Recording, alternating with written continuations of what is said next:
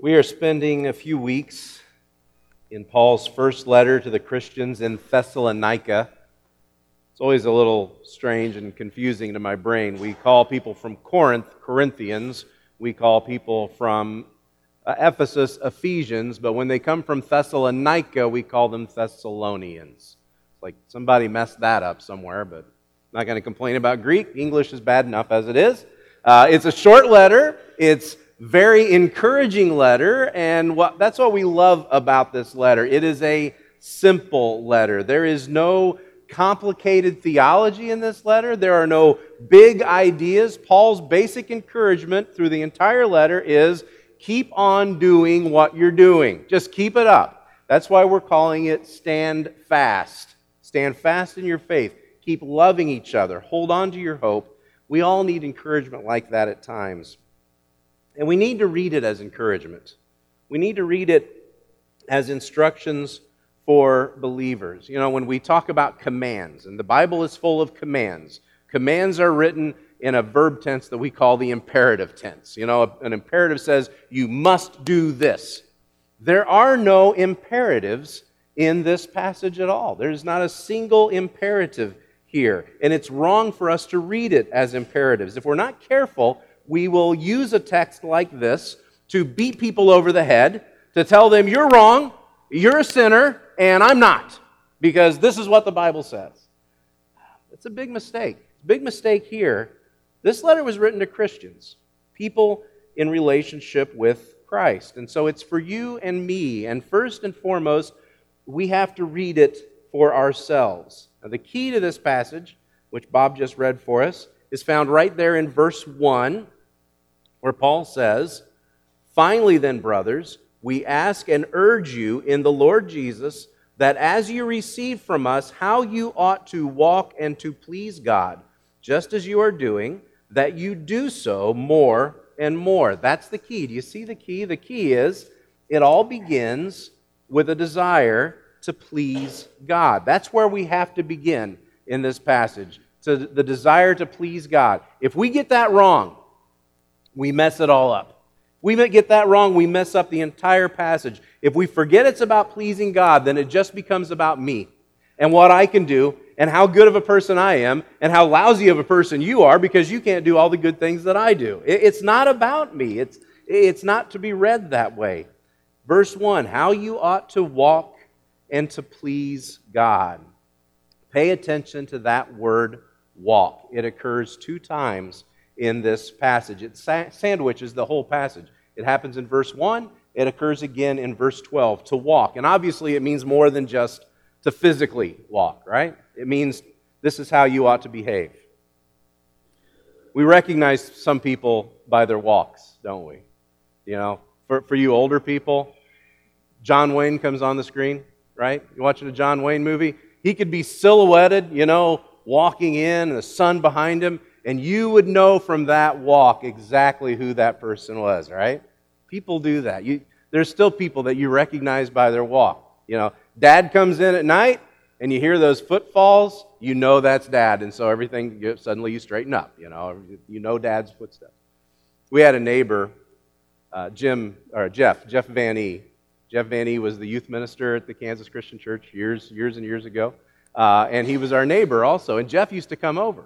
And Jeff had a very distinct walk. And as soon as he hit the back porch, you knew it was Jeff. And because Jeff was a youth minister, suddenly my mom and dad would sit up straighter. And, they would suddenly start, you put away certain things and you sit up and you pay attention because the preacher's coming to town. And they don't do that for me when I walk in now. But I learned as a kid, how to do Jeff's walk.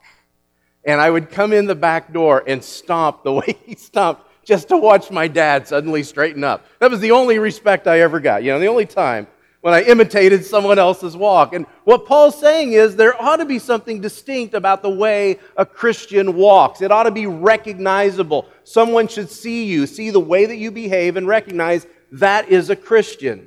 So he says in verses 2 and 3, "For you know what instructions we gave you through the Lord Jesus. For this is the will of God, your sanctification." I'm going to remind you again. I've been reminding you of this constantly, and I will continue to remind you These people in Thessalonica had only been Christians for a very short time, just a few months, maybe no more than 6 months or so. And so Paul is writing to them about how to behave and how to walk. Prior to that, some of them had been faithful Jews in the synagogue there in the city, and Paul went to the synagogue for 3 weeks and he preached and he said, "This Jesus whom I'm proclaiming to you, he is the Christ, he is the Messiah that God promised." And so they began following Jesus because Paul preached to them. Some of them were idol worshipers. Some of them were pagans. Some of them were Gentiles. And so Paul says that they left their idol worship. Now, I mentioned last week that pagan worship, idol worship, very often involved sexual activity as part of worship, orgies and other activities. And Paul said in 1 Thessalonians chapter 1, verse 9, you turned to God from idols to serve the living and true God. In other words, your desire to please God changed your behavior. It changed your walk. Verse 3, he says, this is the will of God, your sanctification. That's a big word, sanctification. We don't use it all that often. What does the word sanctification mean? Well, it comes from the word sanctuary, which is another word for temple. People sometimes call this room a sanctuary. I encourage you to not think of this room as a sanctuary. This room is not a sanctuary. It's an auditorium. It's a wonderful room, but you're the sanctuary because God says the Holy Spirit dwells in you, not in a room, but in you. You are the sanctuary. But we get this idea of sanctuary or sanctification from the temple.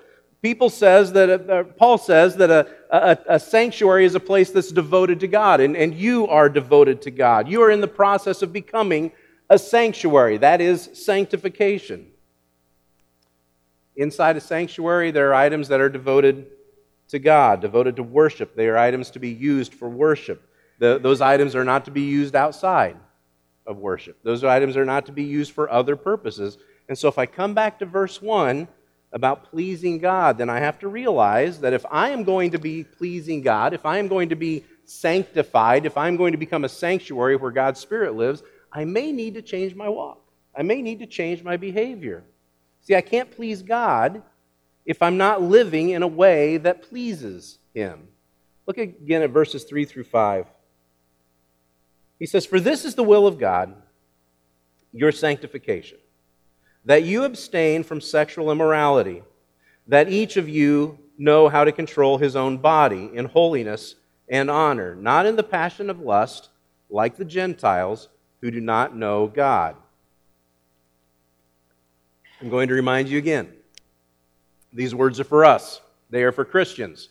Paul puts no expectation on the people that he refers to as Gentiles who do not know God. He puts no expectations on Gentiles who do not know God to live according to this standard. That's something that we have to remember. The goal of this standard is not just purity in our behavior. The goal is sanctification. It's about relationship with God. It's about our desire to please Him. We can't forgive that. We can't forget that. We can't make it just about behavior. Sometimes I think we're more concerned with being right than righteous. You know, there's a difference. We're more concerned with us being right than us being right before God, than us being righteous before God. Verse 3, he says, this is the will of God. He doesn't say that it is Paul's will. He doesn't say that it's my will. He doesn't say it's the church's will. He says this is God's will. This is what sanctification looks like, that you abstain from sexual immorality. Okay. In the Greek, sexual immorality is one word. It's a little word. It is the word porneo. Porneo. Sound familiar? It's where we get pornography and all of that comes from that prefix there. Porneo. It means sexual immorality. We've adapted that word for our own use. But in the Greek, porneo, sexual immorality refers to, this is the definition, any sexual activity outside the bounds of the husband and wife relationship. That is what he's referring to. Any sexual activity outside the bounds of a husband and wife relationship, outside of marriage. Look again at verses 3 and 4. This is the will of God, your sanctification, that you abstain from sexual immorality, that each of you know how to control his own body in holiness and honor. We find ourselves pitted against society these days. We find ourselves being accused of being backwards and old-fashioned. We find ourselves being called narrow-minded. We even find ourselves being called bigoted. But what bothers me is not what's happening in society. What bothers me is not the same-sex issues or whatever the issue this week is, because it seems like it changes constantly. What bothers me is the church. What bothers me is that the church stopped talking about holiness in sex a long time ago. When was the last time you heard anyone refer to marriage as holy matrimony? Holy matrimony. We don't have that concept anymore. We gave that up a long time ago. The Bible teaches holiness in the husband and wife relationship. Do we see it as holy, or is it just kind of a joke? Is it just a contract? Is it something that you can either get into or get out of? Is there anything holy about it? You realize two people become one. Two people become united. They become one flesh. You realize that we get to participate in the creation process with God. We get to make new people. You realize it's as close as you can come to heaven on earth. And that relationship with God that we will enjoy for eternity, this is as close as you can come to it on earth. We stopped talking about holiness in marriage and holiness in sex a long time ago. We gave up that standard. The church did. And we started saying things like, well, as long as they love each other.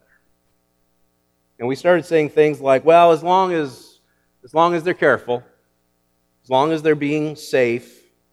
And I've actually heard Christian leaders say of marriage, it's just a piece of paper. No, it's not. No, it's not just a piece of paper. Verse 3 says, this is the will of God, your sanctification. This is how we welcome God into our lives. This is how we welcome God into our homes. This is how you welcome God into who you are. And now the world doesn't understand, we don't understand. We don't understand why the world is balking when suddenly they want to change the rules. We stopped talking about the rules a long time ago. We gave up the standard a long time ago. Paul tells us here, God has a standard for holiness. I cannot please God if I'm not living in that standard, and that standard is called sanctification. What's the purpose of a sanctuary? It's a place for God's Spirit to dwell. It's a place for God to make His home. Look ahead in verses 7 and 8. For God has not called us for impurity, but in holiness. Therefore, whoever disregards this disregards not man, but God, who gives His Holy Spirit to you. If I disregard this, if I declare that this standard is old-fashioned, this standard is not in keeping with society today, this standard is not necessary, if I say that this standard, that there is no standard, that there is no sanctification, then I'm not disregarding the rules. I'm disregarding God's presence in my life. I'm disregarding His Spirit in my life. And that won't do. That's not what we're called to do. That's not going to please God. Instead, if I'm going to please God, if we're going to please God, then we're going to have to love people. We're going to have to love others the way that Jesus loved us. Verse 9 comes along, and you would think Paul has changed the topic. You would think that he's just said, okay, we're done with that, let's move on to something else. But he hasn't. He comes to verse 9, and he says, now concerning brotherly love, You have no need for anyone to write to you, for you yourselves have been taught by God to love one another. You know, we tend to discount brotherly love. If you're around the church for any length of time, if you've been a Christian for much time at all, sooner or later you'll hear some preacher stand up and say, there are three kinds of love in the Bible. There is eros love, where we get the word erotic, and we are not going to talk about that today. There is brotherly love, phileo, which is where we get the name for Philadelphia. Philadelphia is the city of brotherly love, right? So there is brotherly love, the love between two people who are related, that you do that. And then there is agape love, right? Agape love is that self-sacrificing love, the love that Jesus demonstrated on the cross. For God so loved the world, for God so gave of himself in his love that he sent his one and only Son. That is where we get agape love. And we say agape love is the pinnacle. Agape love is true Christian love, and we don't talk about the others. Do not discount the power of brotherly love. And Paul says here, concerning brotherly love, you have no need for anyone to write to you, for you yourselves have been taught by God to love one another. Brotherly love. Love that adopts someone. Love that says, you're my responsibility now. Love that says, you're in my family now. I'm going to take care of you. You can expect the best from me because I want the best for you. That is brotherly love, and that is powerful. And there are people in our world who need that so badly. There are people in our community who need to know that they belong to someone, that someone is there to care for them. We need to be showing them brotherly love. Paul says, you yourselves have been taught by God to love one another. Really? How did that happen? Well, maybe he's talking about, we preached Christ. We came and we started preaching about Jesus, and we told them that Jesus loved them, and that's how God showed them how to love. Well, that may be it. Paul and Silas, they go to Thessalonica, they start preaching, they start caring for the people, they're taking care of them, they're meeting their needs, they are loving them with the love that they have received, so maybe that's it. But what if it's something else? He just got done, just in the last verse before this, he got done saying that God gives his Spirit to you. God has given his Holy Spirit to you. Do you think there might be a connection between God giving them his Holy Spirit and then him saying, now love each other? God says that, Paul says in Romans, that through the Spirit we are adopted. We become family through the Holy Spirit. We are adopted into God's family. His presence, his Holy Spirit in us, teaches us what love is all about. That's the way it's supposed to work. That's the way it ought to work. That's what we've got to focus on. That's the way it should be. It's not about we're right and they're wrong. It's about you may be wrong, but we're going to love you anyway. We're just going to keep on loving you. A friend of mine, whenever he talks about his church, he always says, this is a church that loves people. And I love that. Anytime he talks about his church, if he's telling people about his church, he will say, you need to understand, this is a church that loves people. I think that is beautiful. And I've been to his church, and I can tell you, they love people. They love people incredibly. But I could say that about us too. I could say, of Kansas Christian Church, this is a church that loves people. It is, isn't it? We love people. And I can point to things, and I can tell you stories that would prove to you that we love people. But I think it's a shame that when we talk about a church, we have to explain, this church, this is a church that loves people. I was driving through the hills and hollers of Kentucky one Sunday morning, and I came across the church, and the church had the sign, First blah, blah, blah church, or whatever church it was. And then underneath it said, with quotes, the church that cares. Aren't they all supposed to care? Yeah. And what got me about that sign was, it says, the church that cares. That meant that somewhere in town, there was a church that didn't care. They probably didn't have a sign that said that, but I guarantee you everyone knew which church that was that didn't care. This church may have at one time been a part of that church that cares. It's a shame that we have to say we're a church that loves people, but we are. Look at verses 9 and 10. Now concerning brotherly love, you have no need for anyone to write to you, for you yourselves have been taught by God to love one another, For that indeed is what you are doing to all the brothers throughout Macedonia. It wasn't just about Thessalonica, but everybody in that region, everybody in their county or their state knew that this church would love you. But we urge you, brothers, to do this more and more. We should simply just say, this is a church. And people should say, oh, they love people. That's what they do. That's what a church does. It loves people. It's sad that they don't do that. It's sad that we have to make that distinction, and that is on us. It's on us in a big part because a long time ago we forgot verse 1, that it's about pleasing God. We forgot we're supposed to be about pleasing God, and instead we made it about the rules. We made it about our rules. And we told people, we can't love you if you do this. We can't love you if you live like that. We can't love you if you have this lifestyle. That is not what Paul says here. Paul says, God has showed you himself how to love people. While we were yet sinners, Christ died for us. God has shown you how to love others. Now, do so more and more. And the promise is, when we live to please God, other people will benefit from our love. When we live to please God, when that's our focus, other people will benefit from our love. Again, looking at second half of verse 10, he says, but we urge you, brothers, to do this, to do what? To love, to have that brotherly love. We urge you to do this, to love more and more. Verse 11, and to aspire to live quiet lives and to mind your own affairs and to work with your hands as we instructed you, so that, this is the purpose, so that you may walk properly before outsiders and be dependent on no one, so that you may walk properly before outsiders. There's that word again. This time it's not about pleasing God. It's about how people outside the church are going to view you. But wouldn't it be interesting if those were the same thing? Wouldn't it be interesting if that was the same? Don't you think people expect consistency from us?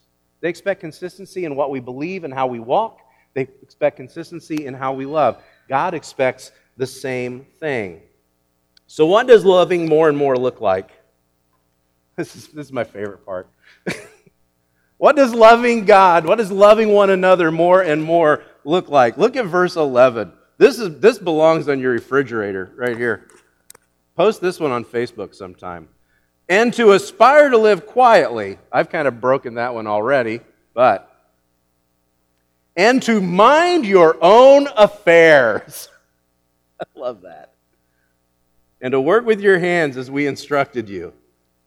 Mind your own affairs. This seems to have been a constant problem in Thessalonica. If Thessalonica had one hang-up, it was this. Because in 2 Thessalonians, which Paul wrote just a couple months later, like he gets the letter back and he turns around, or he sends him the letter and he's like, oh, I forgot to tell him this, and he sends off 2 Thessalonians. In 2 Thessalonians chapter 3, verse 11, Paul says, for we hear that some among you walk in idleness. There's that word again, right? People recognize you by your walk. For we hear that some among you walk in idleness, not busy at work, but busy bodies. Not busy at work, but busy bodies. Can you imagine that? In the first century, Christians were thought of as busybodies? That just blows my mind.